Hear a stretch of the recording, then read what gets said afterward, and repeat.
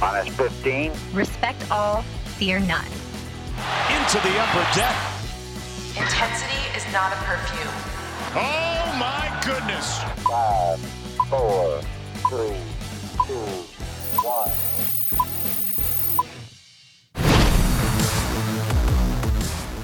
From inside the warehouse at Oriole Park at Camden Yards, it is the Masson All Access podcast shortly before Thanksgiving. Paul Mancano and Brendan Mortensen here with you. Brendan. Yeah. The other night, I went to a local Baltimore restaurant. Flex. And is that a flex? I don't know. Maybe. Okay. And we ordered drinks and food at the same time. Sure. Drinks, of course, come first. I ordered a Coke. The waitress brings me 2 Cokes. The other person ordered a beer. 2 beers were brought. We were shocked. I mean, smaller than usual, perhaps, I guess you could say. So were they each half portioned? Not half portion. I'd say like at least 2/3 or 3/4 portion. Okay. But 2 of each. And we were very confused. And we stopped the waitress and asked what was going on. And she said, oh, everything here comes in pairs. And I said, everything? That doesn't seem like a good business model. I said, I just ordered a barbecue chicken pizza. I hope I didn't order 2 barbecue chicken pizzas. Well, did you get 2 pizzas? I got 1. Well, that's good. I was fortunate. But yeah, it doesn't seem like a good, seems wasteful, frankly. Was it more expensive than usual? No.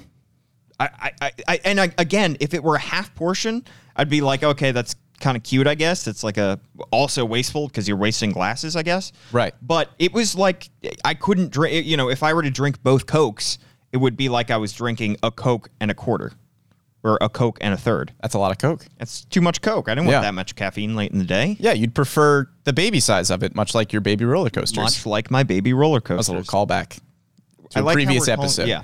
And you'll have to go back and listen to our previous Masson All Access podcast episode to get that joke. And you can watch our Masson All Access podcast every Wednesday at 11 a.m. on Facebook and on YouTube, or listen to it after the fact on Spotify, SoundCloud. Give us 5 stars, give us a thumbs up, all that good stuff. Brendan, we have much to discuss here on this podcast. Very much. We have been teasing this one for quite a while, and it is the Adley Rutschman extension conversation. I thought months ago we were going to be having this conversation solely about Adley. I think Gunnar Henderson has worked his way into this conversation. We're going to spend almost as much time talking about Gunnar as we will be Adley. But first off, let's look back at our free agency bracket. No major updates. However, Brendan, if we could go back and make a change, knowing what we know now, I think we would both swap Jock Peterson out for Cody Bellinger. Yeah, because they are a very similar player. I mean, Jock Peterson had a much better season last year in 2022. Cody Bellinger, of course, had the MVP season in 2019, dropped off a bit in 2021 and 2022. So I think they'd get different amounts of money in free agency. I think Cody Bellinger would probably be cheaper, which would make him an even better candidate to be the number 1 seed in our big bat side of the bracket. Yeah, if you haven't listened to our bracket, go back and listen to that from a couple weeks ago as well. But we did have Jock Peterson advancing to the finals, losing to Jameson Taillon. Peterson, of course, accepted his qualifying offer from the San Francisco Giants, and Cody Bellinger has become the new prize of free agency, at least of the non-tender guys, because several guys got non-tendered after Friday's, or right before Friday's deadline. And the Dodgers, seeing the amount that Cody Bellinger was going to get, most likely in arbitration, decided to move on. And it's a guy who was a 2-time All-Star, former MVP in 2019 in the National League. He was projected to make $18 million in arbitration via MLB trade rumors. And that's just too much for a guy who last year hit just .210, a .654 OPS. He did bring 1.5 WAR, according to Baseball Reference, but not worth $18 million. And even at 27 years old, I don't blame the Dodgers for walking away at that price point. Yeah, the .650 OPS was actually an improvement from his 2021 season. That's just how bad he was after that MVP year in 2019. And I think the potential is still there, but I think the frustrating part with Cody Bellinger is that he's probably never going to get back to that MVP form, but you just like him to find at least a little bit of a happy medium. Yeah. I mean, the regression from the crazy season he had when he won MVP was expected, but he fell off.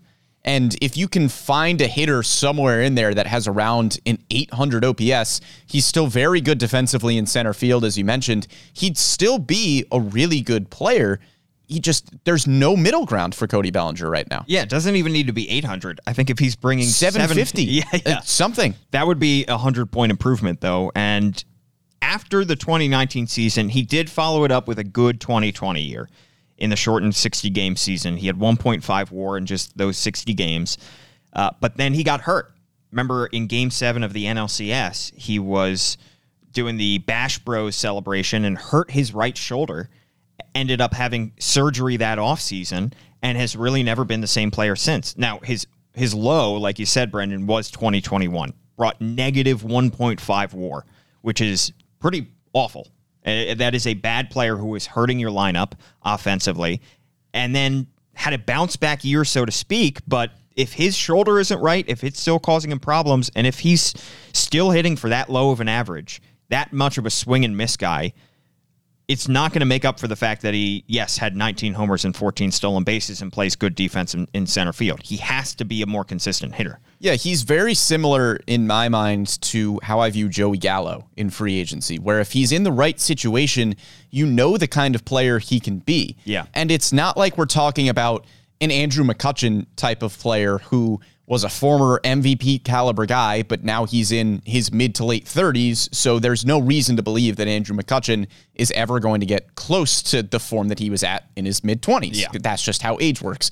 But Cody Bellinger and Joey Gallo, they're still in their later 20s. There is still a lot of reason to believe that with the right coaching and the right situation, they can maybe not get back to the type of player that they were previously, but at least somewhere close to that. And so I think when you're looking at Cody Bellinger, not that he is a massive prize in free agency, but I think he's a great buy low candidate. Yes. Because if the Orioles can figure something out with his swing, then maybe he can get back to that at least a 750, 800 OPS. He has the power, and he's great defensively. Even if he's not playing a lot of center field with Cedric Mullins holding down that spot, he would be great in either left field or right field. He has a cannon of an arm. He's really athletic, and he's a first baseman. He could play backup first base as well, a left-handed bat to complement Ryan Mountcastle's right-handed swing.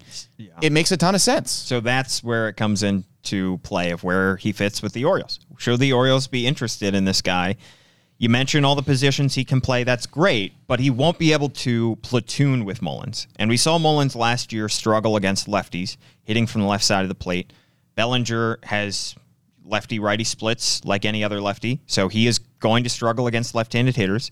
I think if you were looking for a backup center fielder, so to speak, you'd almost want a righty. You do have Colton Cowser waiting in the wings.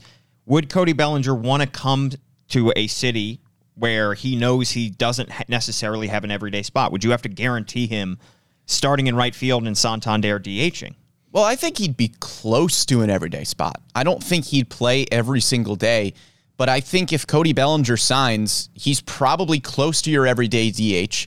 Or even if he's not your DH, I'd honestly rather put him in right field, have Anthony Santander be your everyday DH, and have Cody Bellinger be your starting right fielder. Well, the thing with the DH is I think that most of his value right now comes from his defense. Yeah, so I'd start him in right field and DH Anthony Santander. Yeah, so because that 1.5 WAR is because he played good defense in center, not because he had a 650 OPS. So to me, it doesn't really make sense to have him as your DH because he's a below average hitter right now at this point in his career. So you would have to put him in right. And then you're definitely playing him over Kyle Stowers. Yep. You're probably going to have to wait for Colton Cowser a little bit. Colton Cowser's going to have to wait in AAA, most likely.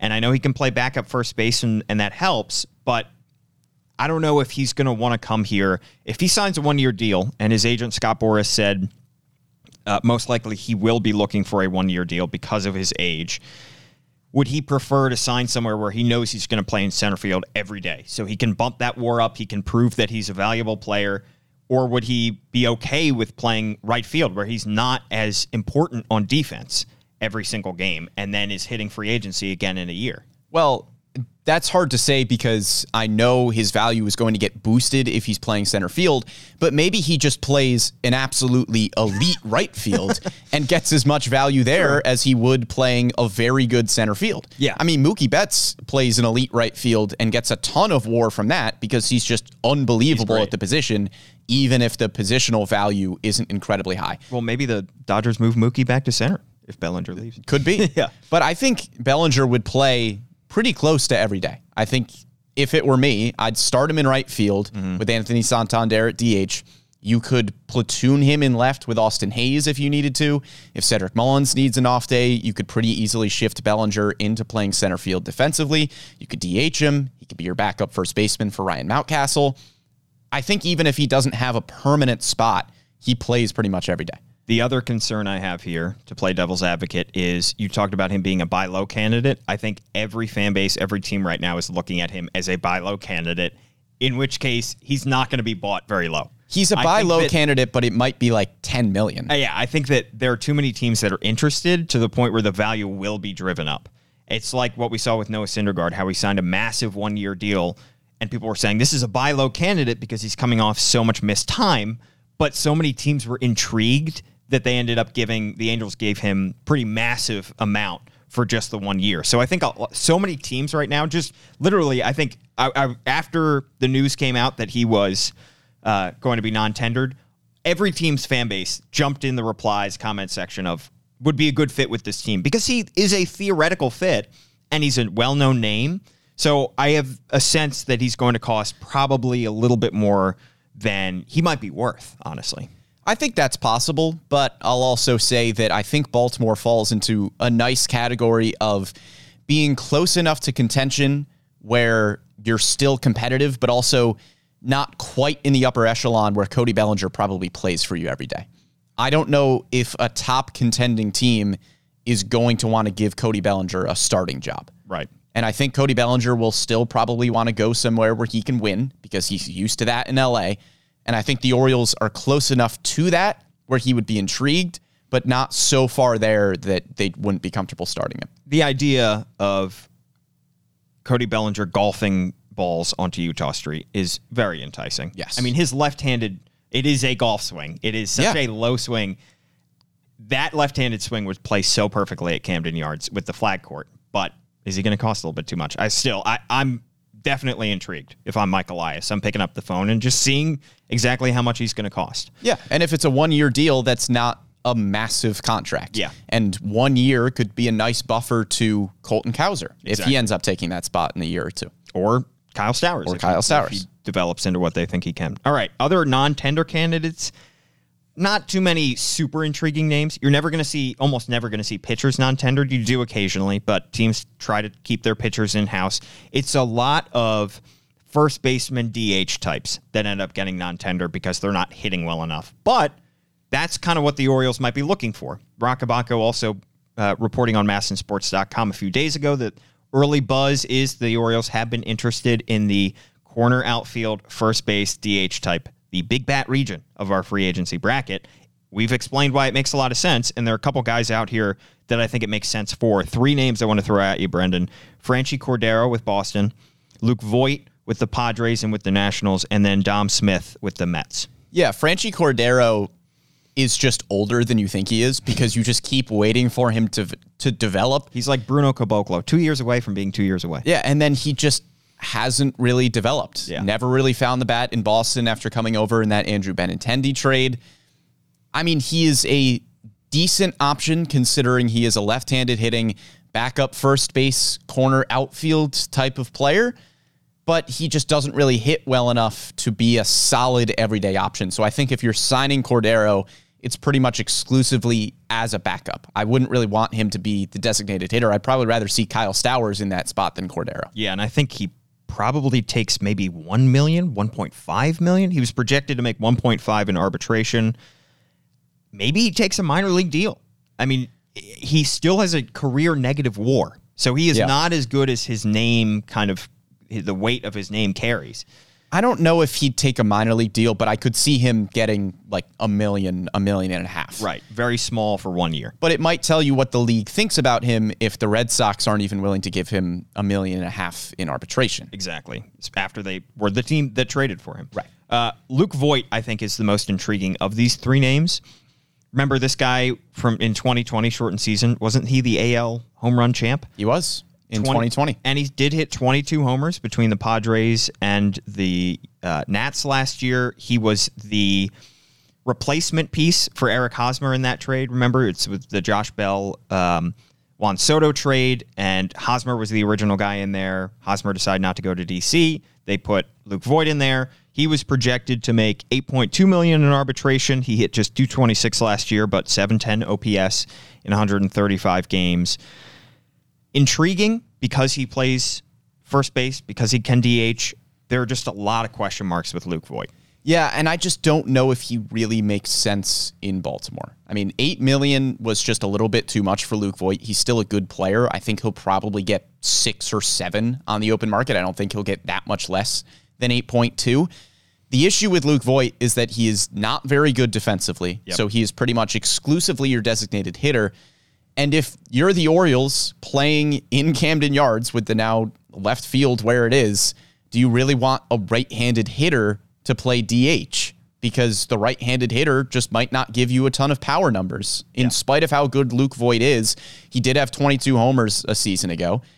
Do you want him in Baltimore hitting 20, 25 homers when you could get a left-handed hitter who could hit 30 just because of how the park is built? Yeah, and he plays a poor defensive first base. I mean, he can't play the outfield. No. So you cannot put him in the outfield. He is a DH and maybe a backup first baseman occasionally. Ideally, if you're spending a few $1 million on a bat, the hope is he can play at least a corner outfield when you need him to. And Luke Voit is not that guy.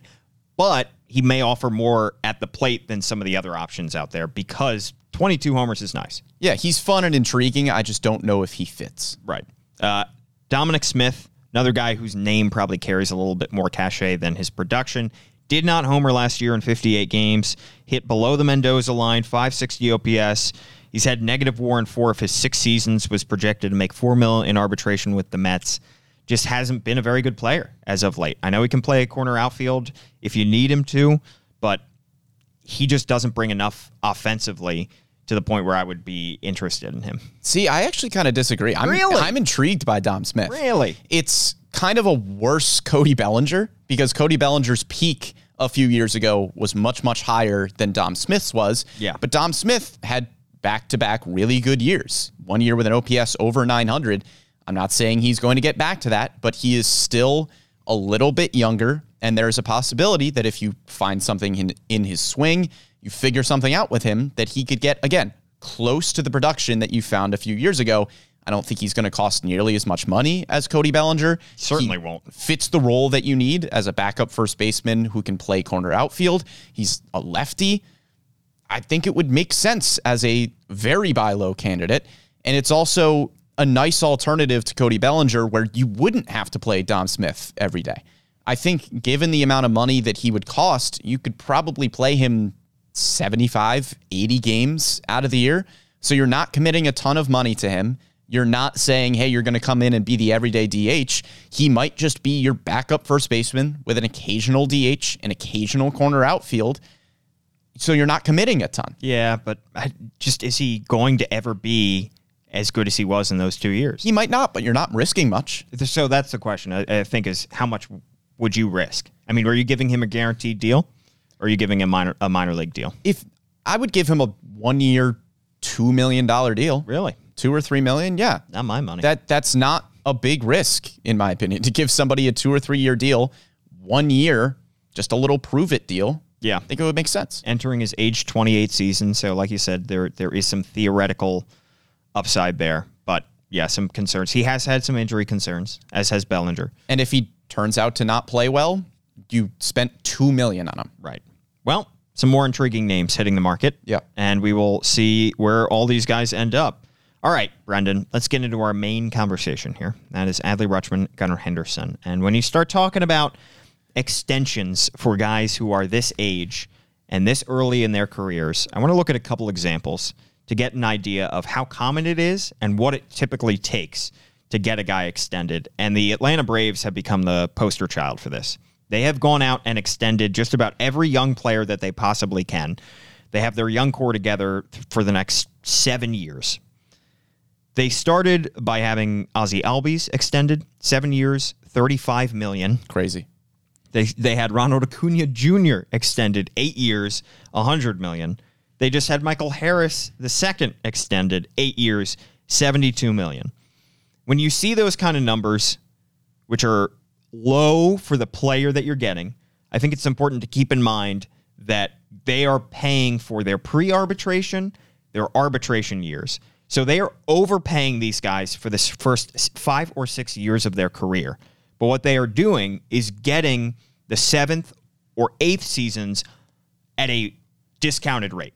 So the Braves are an interesting model in buying out those years of pre-arbitration and arbitration, the years that they would be under contract, and using it to their advantage by then getting a couple extra years tagged on to the end. Yeah, so I just want to clarify there. When you say that they are overpaying for the first few years, the only reason that they are overpaying is because you don't have to pay a player a ton of money when they are pre-arbitration eligible. Yeah. That doesn't mean that the team is overpaying them in terms of their value on the field. They're paying them when they don't have to. Right. So when you say overpaying, it's only because they didn't have to be paying them that money. However, that doesn't mean that they are not worth the money based on the production that they are currently giving you on the field. This is true. So you can look at it as, yeah, we didn't have to pay this guy for a few years, but the contract that they are under is still worth the play that they are giving you. True, but you also wouldn't, if they're not getting these extra years tagged on to the end, they wouldn't be signing. There's no reason to pay somebody, like it's a business. There's no reason to pay somebody more than you have to pay them. I just wanted to clarify the overpaying, because we're not saying that you are giving them too much money for what they're worth. And I would say also, I think maybe you are overpaying them for maybe their first year of arbitration as well, because that number tends to be pretty low, because it's the first year that they're getting a bump. But they are getting massively, I mean, the first couple years pre-arbitration is less than $1 million for the first year, I think. And then it's right around $1 million for the second two. Yeah, and with the Braves specifically, that's an interesting case because they're not just extending one of their guys. Pretty much everybody has been extended. Their entire young core is locked up right now, outside of Dansby Swanson, who's not really a young piece of that core. They are pretty much set for the next 6 years, and they can just now focus on getting supplementary pieces around their superstar players. And we'll talk about Gunnar Henderson in a little bit too, but the Orioles are in kind of a similar position where you could theoretically lock down Adley Rutschman, Gunnar Henderson, Grayson Rodriguez, and then just say, okay, we know what money we're working with for the next 6 or 7 years. Let's figure out ways to build a competitive team that is not only going to be competitive for a year or two, but is a contender for 6, 7, 8 years. Yeah. When you make these kind of signings, these kinds of extensions this early in a career, you do incur risk. But I think the thinking here is you're not massively overpaying them. You're not paying them for a long, long time. You're only paying them for 7 or 8 years in these instances. So if it turns out poorly, if the player doesn't develop like you thought they would, or they don't keep that level of production, they get hurt, it's not backbreaking. And considering you're committing 35 for Ozzie Albies, 100 for Acuna, 72 for Michael Harris, that's a good bet to make on all. And Spencer Strider. And Strider as well. How much was his for? Not a lot. Not a lot of money for Spencer Strider. Yeah. And I don't think they have extended Kyle Wright yet. I don't think so. But he could be next. Yeah. I mean, because he's a fantastic young pitcher as well. And you are, again, even though you're paying these guys when they are still pre-arbitration or even arbitration eligible, you've assured yourself that your young core is here to stay. Yeah. And they are not going anywhere until they're in their, early 30s at this point, at which point you would probably just say, okay, we don't need to sign those guys to huge extensions. And if they're still playing really well, then you can reevaluate then. But you've locked them down for a lot of their prime years. Yes. Pretty much all of their prime years, I think you could say. So that's one example of a team that has gone out and extended just about everybody in their young core. I want to look at the Seattle Mariners and what they did with Julio Rodriguez as well, the player who beat out Adley Rutschman for AL Rookie of the Year. So they extended him and his age 21 season in one of the most confusing contracts I've ever seen. I have about a page worth of notes on this. I want to try to condense it and keep this as simple as possible, Brendan, without losing anybody. This deal guarantees $210 million to J-Rod, can max out at $470 million. That takes him through the 2029 season. So there's a baseline 120 that expires after the 2029 season. There's a team option that they decide upon after the 2028 season, and a player option after the 2029 season. So there is built-in insurance for both the team and the player. So following the 2028 season, the Mariners can exercise their team option for an additional 8 or 10 years, depending on where J-Rod finishes in the MVP voting, is what determines whether it's an 8-year extension or a 10-year extension. I can see your eyes glazing over, Brendan. I'm going to try to keep you as entertained as possible. Yeah, because it makes no sense. But it's a great contract. So basically, Seattle has the first option. If they decide to turn down the player option, if Julio Rodriguez is not the player he was for his first couple years of his career, they can turn down the player option. Team option. Sorry, the team option. Then Julio Rodriguez will have his own player option a year later. So if he is not performing up to his usual standards, he can say, that's okay, I'm going to go ahead and opt into my 5-year, $90 million extension, which would kick in just shy of his 30th birthday. So then he would get an extra 5 years tacked on there. So that's 5 years if he is a nothing player, if he is a below average player for some reason, his talent he loses all of his ability, he can still walk away with 90 mil. And the absolute baseline total is $210 million. Yeah, the contract itself doesn't make sense, but when you just break it down in terms of essentially the team and the player both have a failsafe, yes, that makes sense. Yes. That's essentially what we're looking at with the contract. It is incredibly complex. Yeah. And I really don't know if I've ever seen a deal quite like this. It's fascinating, and I think it is, look, if anybody's going to try to pull out some crazy stops, could be Mike Elias. You know, the guy went to Yale. He's pretty smart. You never know. do something like this. Sig Mejdal's also pretty smart. He's a rocket scientist. They could come up with something that satisfies both the player and the team in one deal holistically. Yeah. Wacky contract aside, the point of this is that Seattle is taking a little bit more of the traditional approach, which is you have one pretty clear-cut superstar. You're going to extend him for as long as possible. Give yourself a 10, 13, 20-year window, however long that stupid contract is, of saying, okay, we're going to have Julio Rodriguez for a really long time. This is our window to build a team around Julio Rodriguez, see how much we can win there. And we are seeing a lot of other teams around baseball do that with their young players as well. In the division, you've got the Rays, who extended Wander Franco. In the American League as well, you've got Yordan Alvarez. In Pittsburgh, Ke'Bryan Hayes was extended for 6 years. In Chicago, Luis Robert extended for a while as well. You're essentially just assuring yourself that you are going to have one superstar piece to build around and try to build a competitive team. Obviously, that hasn't worked out for some, like the Angels, but you at least give yourself that one piece to build around. And then you have the further extreme of this, and that's the Fernando Tatis Jr. Padres deal.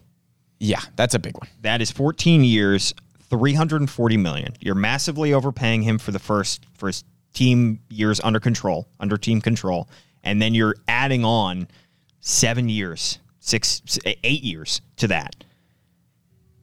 I know it's very early, but that deal has not gotten off to a great start. No. He got into a motorcycle accident, hurt himself, then of course tested positive for PED, ended up missing the entire season. I want to say that he still has 13 years or so under contract left. He is still very young. He had just turned 22 when he signed this contract, so I think he's 24 right now. We're going to turn 24 this offseason. That deal could end up looking great for the Padres because we've seen what he can do when he's healthy. But it can also turn out to be a cautionary tale. If his career is derailed by the suspension, by the injuries that he's incurred, that could end up looking bad. And $340 million for a guy who just turned 22 could end up looking like a bad investment. That's the risk you run. Yeah. And Fernando Tatis Jr. gave you every indication on the field that he would be worth overpaying for a while because he's a great young centerpiece, but you just never know. And that, of course, has to play into this Adley Rutschman conversation where he's a catcher. God forbid Adley Rutschman has a knee injury next year, and all of a sudden he's just not a defensive catcher, but you've overpaid him, and now you're paying a lot of money for a first base DH who can't really catch because of an injury history. Obviously, God forbid that happens. Hope it doesn't happen, yeah. But it could. You just never know, and that's the risk you run giving somebody such a long contract. And we all know the Chris Davis example. Of course, that was signed much later into his career. He had hit free agency by that point. But the point being, somebody, just because they put up a certain level of production doesn't guarantee that they're going to continue that.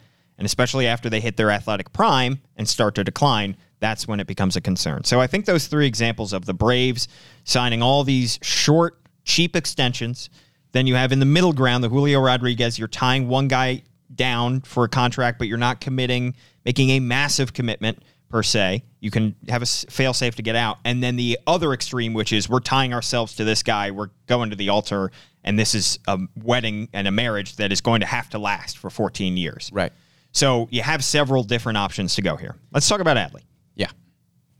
Well, let's start with Adley. He has now earned a full year of service time because he came in second in American League Rookie of the Year voting. So that means he will be arbitration eligible starting in 2025, and he won't become a free agent until 2028. That is still a long way away, and he would become a free agent right around when he is turning 30. Yep. It is entirely possible that Adley Rutschman's prime is before he turns 30. He is playing a very demanding position, and we have not seen a ton of catchers succeed after that age 30 season.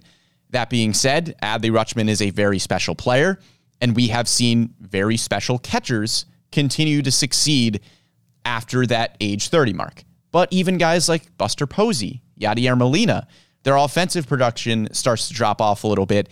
I think back to a player like Joe Mauer, who was excellent for a very long time. Adley Rutschman has a case to maybe be one of the better offensive catchers since Joe Mauer. But even Joe Mauer's career didn't really hold up. So do you want to extend Adley Rutschman past that age 30 mark? Or do you just let it ride to free agency and just say, we're fine with letting a 30-year-old catcher explore the market at this point? Buster Posey, Joe Mauer, Johnny Bench, three of the greatest catchers of all time. And I know that's premature to put Adley in that conversation, but this is just for a benchmark, pun intended. All three retired before their age 36 seasons. Yep. All three were very, excellent peaks, but all three reached a certain point where they were a detriment because of what they put on the field. Now, I will say Adley Rutschman appears to be utilizing the one-knee catcher position, which is taking up more and more, has gained more and more of a foothold in MLB. From what we've heard, that has the ability to extend players' careers, and because it takes more pressure off the knees, I think it's a great idea. We don't know if that's going to make a massive difference. The history of catchers over the age of 30 is not great. However, it's not horrible.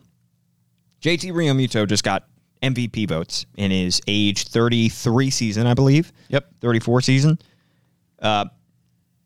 Mention Buster Posey, mention Joe Mauer. Both of those guys, yes, they retired before age 36. Buster Posey was phenomenal. Remember, his swan song season was incredible. And that was in his age 35 season, I believe. Yep. It's possible that these guys can extend their careers.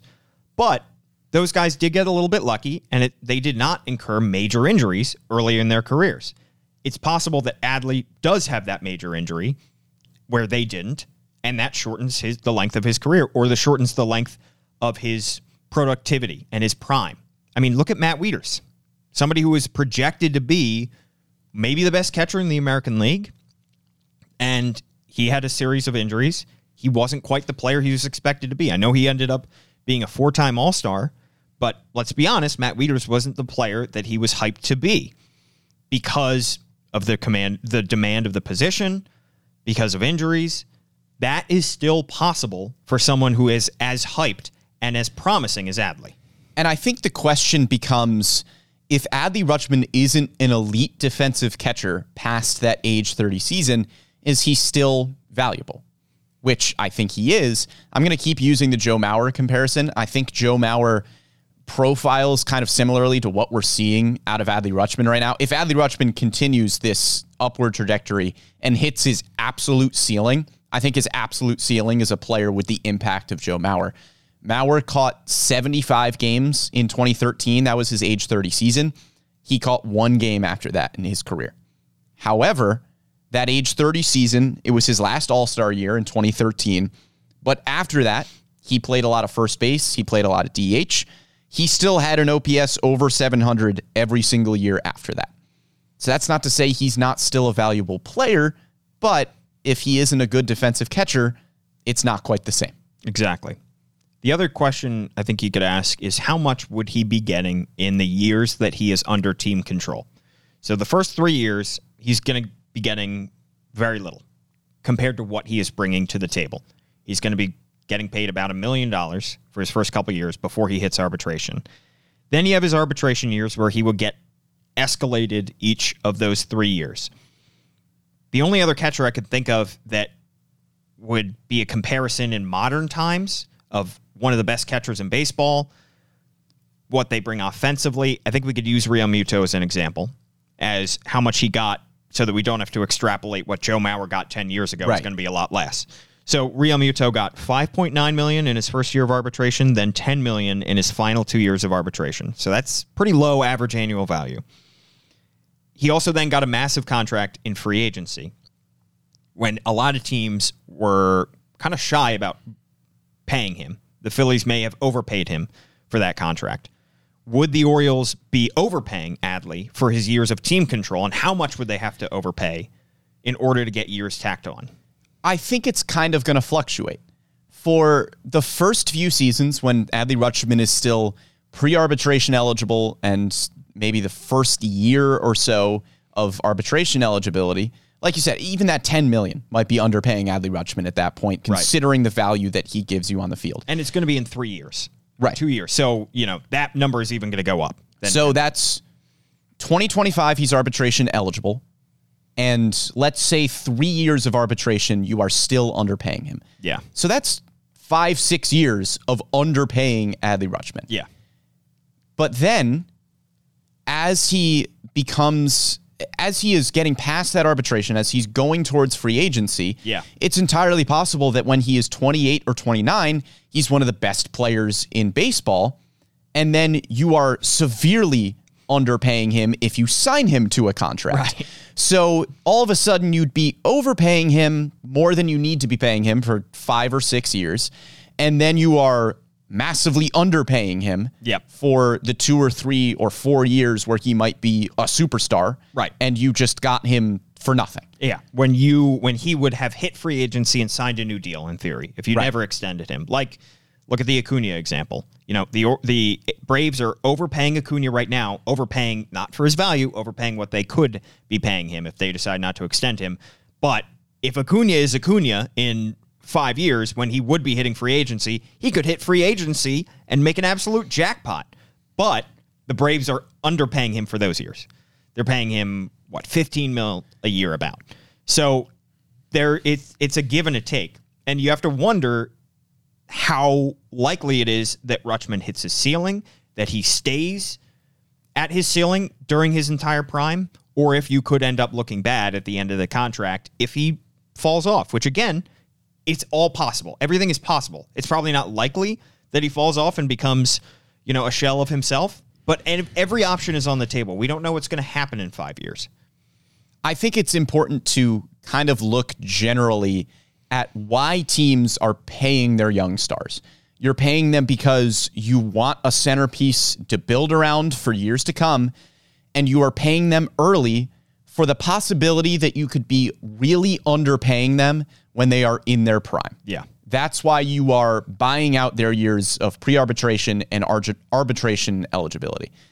That being said, you're not going to get Adley Rutschman for the $9 million average annual value that the Braves are paying Michael Harris. I also don't think you'd need to give him the roughly $19 million a year that we're seeing the Astros give Yordan Alvarez. I think there's probably a 15 to 20 million average annual value range that you would have to give Adley Rutschman for probably 8 to 10 years. All right.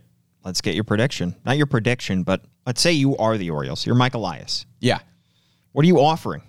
Well, if I am looking at a deal that I think would be a slam dunk, and I would do that in a heartbeat, I'd say 8 years, $150 million. Wow. So you were saying this is team friendly. Team friendly deal, I think, is 8 years, $150 million for Adley Rutschman. You're paying him $50 million more than Ronald Acuna. But he got severely underpaid in that contract. Ronald Acuna is worth a contract bigger than 8 years, $100 million. Was it because the Braves got to him so early? Maybe. Because the other question is now the right time? You know, if you wait on this contract offer and you try to do this again in a year, will Adley's value be higher than it is now? Probably. There So 8 is- years, $150 million is 18.75 a year, roughly. Gotcha. I think once Adley Rutschman hits free agency, it's entirely possible that he could be making $30 million a year somewhere because he's hitting free agency around his age 30 season. And even if you don't believe he's going to be an amazing defensive catcher for the next 4 or 5 seasons, I could see a team giving Adley Rutschman 6 years, 200 something. In free agency. In 5 years. Because it's possible that he is still a good defensive catcher for 2 or 3 years, maybe until he's 32 or 33. And we obviously don't have a huge sample size for him, but as of right now, he looks like a switch-hitting on-base machine. Yeah. And that doesn't look like it's going to fade. It doesn't look like it, but it is the job of Mike Elias and other front offices to determine if it will.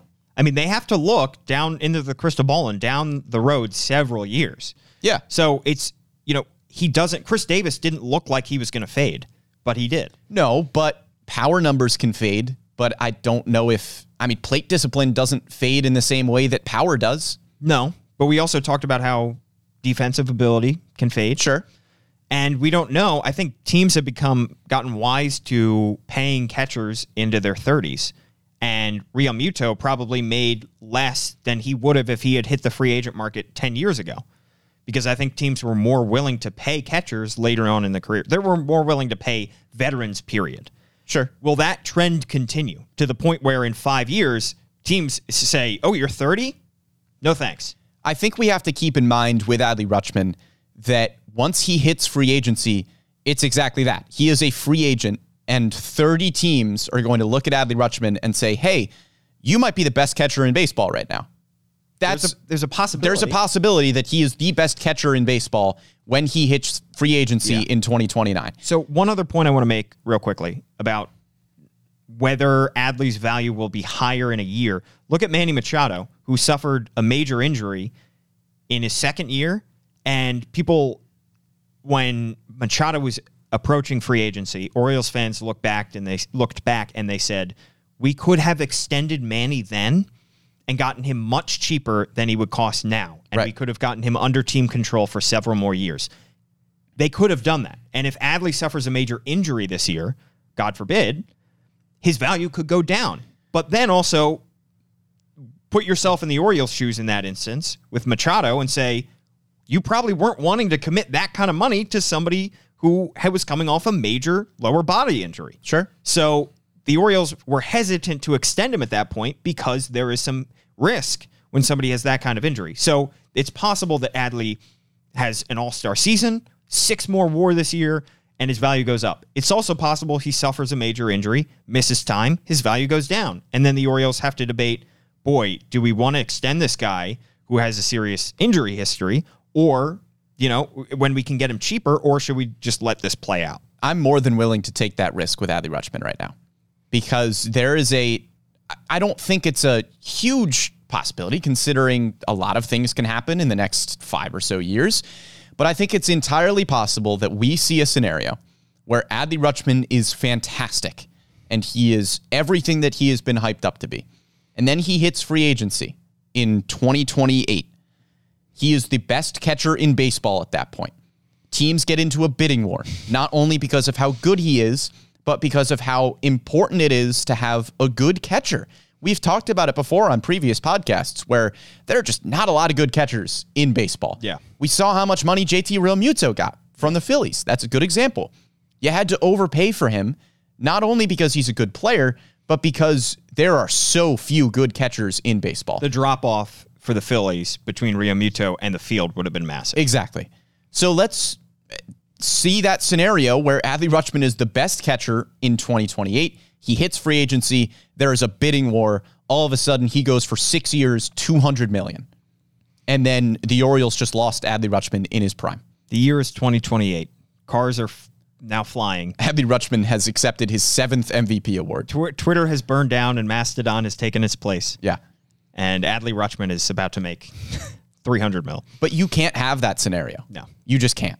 You can't let Adley Rutschman hit free agency in his age 30 season as the best catcher in baseball and lose him in a bidding war. I see. That's the thing. I think anytime you put only a Sith deals in absolutes. Anytime you put absolutes on this kind of thing, I think that's when you get into trouble. And right. I'm just saying that that's the scenario that is you just can't have happen. I think you can. Like, I think in theory you can, because I think look at the mistakes that were made in the Chris Davis conversation. It was somebody put themselves in a position where he said, this guy's a fan favorite. This guy is an incredible offensive player. We can't let him leave. Sure. You're tying yourself to, you have to have a price point where you can walk away. You have to have. But you signed Chris Davis later on in his career than Adley Rutschman. No, it's a different situation. Yeah. I just think it's dangerous anytime you put yourself in a position where you say, we do anything to have this guy here. Sure. Because ultimately players, a player of Adley Rutschman's caliber can't really be replaced. But in theory, there has to be an endpoint, and there has to be a time where you can walk away. So in my scenario, I try to give him 8 years, $150 million. Mm-hmm. That takes him to about his age 33 season, where it's entirely possible that he could still be a very good player in his age 33, 34 season. Yeah. But that takes him through his prime years, and you have guaranteed yourself a centerpiece for years to come in Baltimore. I would agree. I think 8 years is a nice middle point between player and team. And I think it may not take $150 million. I think it could take a little bit less than that. I could say 8 years, $130. But I have no idea. I'm not in that room. And I think it's entirely possible that the Orioles would be trying to do a Julio Rodriguez-esque a contract where they draw up something with a team option and a player option. And obviously we've simplified it. And I'm sure if Adley Rutschman got a contract extension, there would probably be a team option after 4 years, maybe a player option after 5. Yes. There would be a lot more intricacies to it. But I think the 8-year length probably makes the most sense given the fact that he is a catcher and catchers don't have a ton of longevity. And even if in the final 2 or 3 years of his career, he's a first base DH hybrid type of player, I could still foresee him being just a switch hitting on base percentage machine because that's what he has shown so far. There's much more of a roadmap it's much easier to predict how much a free agent would sign for now than it is to predict an extension. Right. Because you don't know what the team is looking for, what the player's looking for, what they're projecting him to be, what they project the market to be. You're looking so far down the road, whereas it's much easier to say this guy right now, if he were a free agent, is worth X for X years. It's much easier to look at that because there just really isn't as much history and as many comparisons to make with extensions. One other guy we should talk about, Gunnar Henderson, 3 years younger than Adley Rutschman, plays a premier defensive position, projected to shortstop, may play more third base, may play a little second base next year, but can, in theory, play shortstop. Is he worth looking into for an extension right now? Yes. I think the bigger question is he worth like Wander Franco money? Because that's probably the money that you would have to give him. And the massive elephant in the room with Gunnar Henderson is that he is represented by Scott Boras. Yes. Scott Boras, don't know if you guys have heard, likes his players to get to free agency. Hates extensions. Obviously, that has been the big point of discussion with a player like Juan Soto. He is young. He is in the prime of his career, which seems to be every single year. And a team would obviously love to extend Juan Soto to a 12, 13, 15-year deal if they could. But Scott Boras doesn't want that to happen. Because Scott Boras is looking for the highest upside. Right. And the highest upside is he reaches free agency and he gets paid a ton. And he gets paid $1 billion. And it's like Chris Davis. I mean, Chris Davis hit free agency and made the absolute most he could have. If a player is kept under team control for more years than they have to be, you see the Acuna type deals where they get massively underpaid, and that doesn't do well for setting the market and creating these trends. But because Gunnar Henderson has already debuted at 21 years old, he is going to hit free agency in 2029, which is on the right side of 30 for him. This is a Carlos Correa type of he's hitting free agency at 28, 29 years old, still in the prime of his career, and he is going to get a bonkers contract. Absolutely bonkers money if he hits free agency. And you would have to give him bonkers money right now if you tried to extend him early. Yeah. So the difference, so many differences between Adley and Gunnar. Yes, there are some similarities on the surface level. They play premier defensive positions, both the number one prospect, according to some outlets at one point. But the major differences are just the security that Adley brings. Adley has had so much hype of being not just a great player, but an incredibly hard worker, an incredible teammate at Oregon State, checked every box, was great for 3 years in college, and then was great in a couple years in the minors. Gunnar Henderson has been great every time we've seen him on the field. We don't have that large of a sample size for Gunnar Henderson. Right. Didn't play college ball, had really only a year and a half worth of minor league stats for us to even look at because of 2020, everybody missing, because he just got called up when he's 21, 22. And we have heard all good things about his work ethic, about his love of the game, about his ability as a teammate, but we just don't have as much information. And when you're extending somebody who is that young and you're handing this guy this amount of money, like Tatis, I don't think he's worth Tatis money right now, but look, Adley Rutschman was one of the top prospects. He was the number one pick in the draft and a slam dunk number one pick. Then he was the number one prospect in baseball for a long time. Gunnar Henderson was a second-round pick. He was coming out of high school. There were major questions. He answered them, and he rose to the number one prospect status, but he hasn't been there as long. And there's just a lot less information about Gunnar Henderson than there is about Adley Rutschman. And the Orioles have a ton of shortstops. That too. I'm not going to say that Gunnar Henderson is easily replaceable. He is not. But let's say you give Gunnar Henderson a 10, 12, 13-year extension.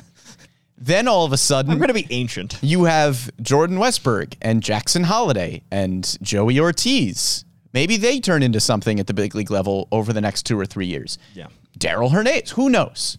There are a ton of shortstops in the Orioles farm system. The Orioles have proven themselves to be very good at drafting over the last few seasons. Maybe they draft another shortstop in 2 or 3 years in the second round that all of a sudden turns into one of the better prospects in all of baseball. Do you want to give Gunnar Henderson the money that he would need to be getting right now? Honestly, I think Boras changes this whole conversation. He does. Because if Gunnar Henderson is with another agent, you would probably be talking about giving him a similar contract to what you would need to give Adley Rutschman, where it's maybe 8 years, 150, 175 million. With Boras, maybe you're looking at the guess that I made, not even a joke, as the extension that you might have to offer Gunnar Henderson, 13 years, 275 million. I don't even think that's that far off of what you would have to give him right now. It's hard to say. It's really hard to say. You might have to go 300. The thing is his value as high it is ever going to be? I mean, he's the number one prospect in baseball. It could be. He had a really good stretch of baseball in the big leagues. He is still 21, 22 years old. But then what if he turns into a top 3 shortstop in baseball and he's 24 years old? Right. But also, look at Wander Franco, struggled. Yeah. He was looking like an absolute superstar, and he struggled this past year with the Tampa Bay Rays. Yeah, Wander Franco was kind of seen as the best shortstop prospect The future of the position. The best shortstop prospect in a decade? Yeah. And Carlos Pena had a much better season. Jeremy Pena. Or sorry, Jeremy Pena, not Carlos Pena. Not Rays legends, Carlos Pena. I had the Rays on my mind. Yeah. So it's just very difficult to look that far down the road. I also keep thinking of Steve Molesky's interview with Jim Callis of MLB Pipeline, where he said he would be very surprised if Jackson Holliday wasn't a superstar. I mean, do we extend Jackson Holliday? Here's the thing. You know who Jackson Holliday is represented by? Don't say it. Scott Boras. We saw him at Camden Yards. I know. So the question is, and again, Jackson Holliday is 18. Kid just went to prom. He is a ways away from being a big leaguer. Gunnar Henderson is a big leaguer right now. But also, Gunnar Henderson has not been a big leaguer for very long. Right. And you just don't know how sustainable what he is putting forth right now is. And again, we don't see any holes in his game right now, but we don't see holes in guys' games this early in their career very often. You know, and there could be some hole that pitchers are waiting to exploit. And once you give them an entire offseason, they will exploit it. We haven't seen him play big league shortstop very much. Yes, he looked good, but there's a chance that he is not entirely as polished as maybe he was projected to be. It's really hard to say. Yeah. Because if you want to wait and say, let's give Gunnar Henderson another year to prove himself, what if he turns into just a star next year? Then you're just... And then all of a sudden you're like, year. all right, do we give him $600 million? I mean, what do you do at that point if Gunnar Henderson is just a superstar next season? I think there's a case to be made to try to extend him this offseason because his future play is unknown. You might be able to get him for a smaller dollar amount. I don't think it's going to happen. No. I don't think there is a scenario where Scott Boras lets Gunnar Henderson sign for anything less than $300 million right now. He's still a mystery box, and a mystery box can be as good as you want him to be. Could be a boat. Could be a boat. Could even be a boat. Like, that's the thing, is he really could be... Teams are looking at him and dreaming on him and saying this guy could be the future of the shortstop position. So his value, in theory, I think is really high. You just never know. What if the Dodgers gave Cody Bellinger 10 years after his 2019 MVP season? When he was, 24 years old at that point? Yep. So, and you could, every team and every pundit would have lauded that move. Yeah. They would have said, you have locked up an MVP for the next 8 years. They could have given him a 12-year deal, Yep. and now he is non-tendered 3 years later. Yeah. It's all possible. And Yep. we were looking at Cody Bellinger then and saying there are no holes in his game. He's fast. He's great in the outfield. He can play first base. He's got an amazingly powerful swing for being a lean guy. And then he got exposed. That's still on the table. That's how you go full circle in a podcast. It is. Any other guys, though, we should say, that you could think of on this team that you think were worthy of at least having a conversation about an extension with? I think there's a conversation to be had about Grayson Rodriguez. However, I think you need to see him pitch in the major leagues at least a little bit. I agree. I love Grayson Rodriguez. I think if we had seen him play 3/4 of a season last year, he'd be in this conversation with Adley and Gunnar, 100%. But you need to see him pitch at least a little. Yeah. And then I think next offseason we have the conversation about Grayson Rodriguez. Cedric Mullins is the other one that I think you have the conversation about. Yeah. It's not going to be a big deal. It's not going to be a Gunnar Henderson or Adley Rutschman, but maybe you want to extend Cedric Mullins for 3 years, 4 years. Yeah. He's entering his age 28 season. He's a great piece. I know you have solid outfield prospects and a lot of guys coming up, but I would love to give Cedric Mullins 3 years, $45 million. It's going to come down to how confident you are in Colton Cowser and the field and the other outfield prospects that you have. Heston Kjerstad, maybe. I know Kjerstad can't play center, but how good do you feel about who you have? And you know what Mullins is going to give you. If this last year was his baseline, that's pretty darn good. 3.5 WAR. Yeah. He's a very good player. And the Orioles are massively underpaying him right now because this is his first year of arbitration eligibility, giving him a projected $4.4 million. But also, do you really want to pay a center fielder into his mid-30s? If there is a deal on the table right now, let's say you're the front office and Cedric Mullins wants to sign a 4-year, $40 million extension. So 4 years buying out his next 3. You're really only extending because he's under contract for 3 more years. That's 2023, 24, and 25. Yeah. Let's know. say right now, 5 years. That gives you 2 years on the back end. 5 years, let's say 5 years, $45 million. I probably have to think about it a lot, and $45 million is pretty darn cheap. I would probably say no right now because of the possibility that he could lose some speed and athleticism when he hits 30. Sure. And we see a lot of center fielders hit that age, they have to move to a corner spot. And if he's moving to a corner spot, is he really as valuable in your lineup? And I also want to see Colton Cowser play. Sure. Let's be honest. I want to see if that guy is who he's projected to be. I think there's a very strong possibility that he is legit.